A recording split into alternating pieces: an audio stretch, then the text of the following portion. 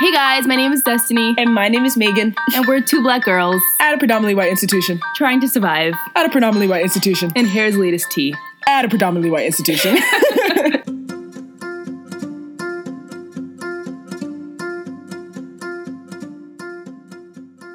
My name's Ethan Sherman. I'm a Chinese major, environmental studies minor here at Middlebury. I came to Middlebury because it has a really strong language program, and that attracted me here. We're in Townhouse 1 North. I'm with my good friend Destiny Armstrong, sitting at a lovely table. 1652. The sun has recently set. It will soon be dinner time. I identify as a cisgender, heterosexual, white, Jewish male.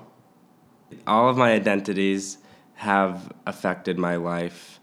They make me who I am, and they make my life what it is.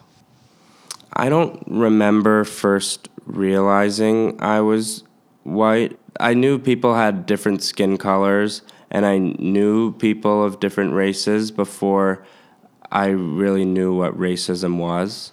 And I think my first realization of racism was just the abstract knowledge of slavery.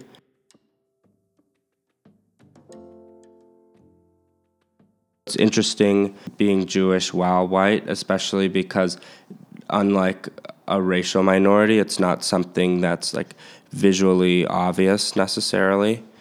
I think being Jewish has an interesting relationship with being white because our privileged identities, but being Jewish is a lot more complex because it is a minority, and there is also struggle with being that minority and bigotry against Jews.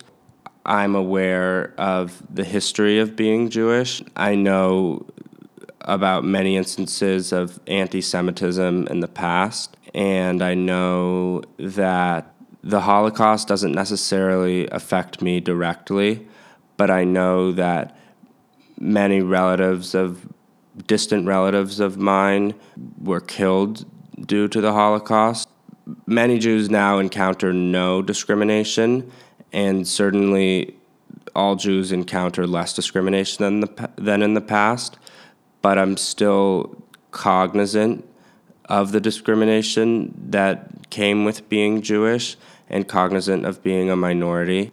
I think what sets Judaism as a minority apart from racial minorities, especially in the U.S., is first of all that you can't tell immediately if I'm Jewish, so I can't be like profiled in the same way that a person of color can. Race has impacted my life by giving me privilege.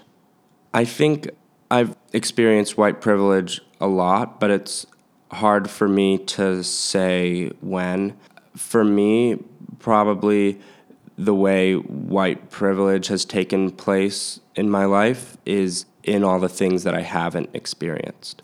For example, me not experiencing discrimination because of my skin color is white privilege, but that's something that I would only know in the moment if I weren't white. I've also felt it by a lack of systematic disadvantage. Even though there are people of every race, people in every group who are both well off and not well off, by and large, white people tend to have more job opportunities, higher socioeconomic status, longer life expectancies often. All of these advantages are due to systematic bias. So the lack of systematic discrimination that I've experienced is a big way in which white privilege has manifested itself in my life. Most white people aren't as aware of racial issues as are people of color, simply because a lot of the time you become aware of issues by experiencing them. A lot of racial issues are complex. There aren't simple solutions a lot of the times to some things. There are a lot of reasons why people today still have very different opinions on race, but I think a lot of it boils down to people not understanding each other and communicating with each other. When you're presented with an idea of a group of people without really understanding that every person in that group is multidimensional and no one perfectly is going to fit the box in which you try to put them.